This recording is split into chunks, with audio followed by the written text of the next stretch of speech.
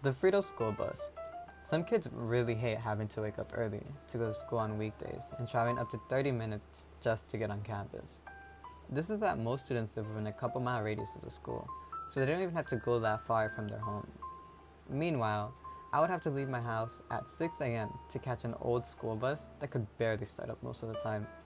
Not only did I have to wake up early, but the bus was unfortunately very crowded, since we shared it with Keene Middle School.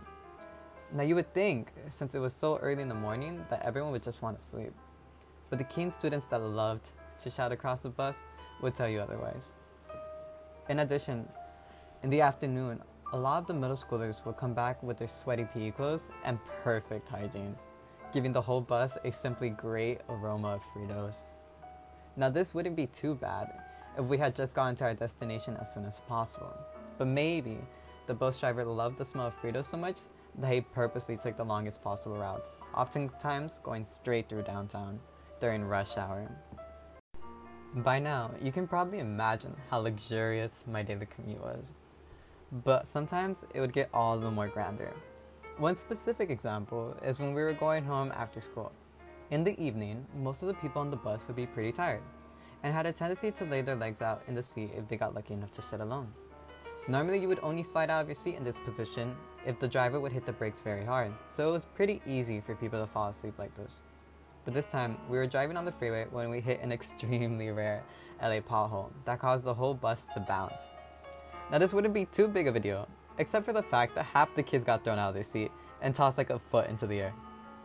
No, but honestly, everyone was for the most part fine and laughing to the shock of what just happened.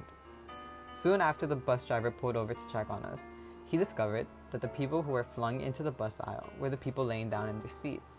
Luckily, I, along with everyone else who were seated normally, didn't get tossed around, so we just had the privilege of simply watching these events unfold. I, along with the other Marshall students, were just really hoping everyone was okay. Obviously, since we didn't want to see anyone hurt, but we were also wishing this because we knew that if someone were seriously hurt, that the bus driver would have had to report the incident. This means we would have been forced to wait there on the side of the road for many exhilarating hours on a Friday night, until someone came to question everyone on the bus about the event. Thankfully, our prayers were answered, and all the students stated that they were unscathed.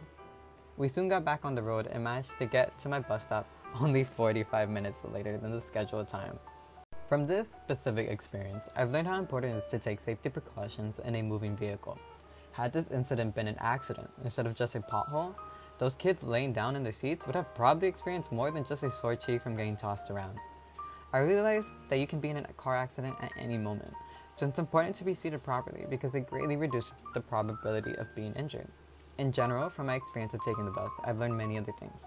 For example, I've learned to deal with unpleasant situations and overall be very patient from situations such as the time we arrived 40 minutes late to school on days I've had tests for first period.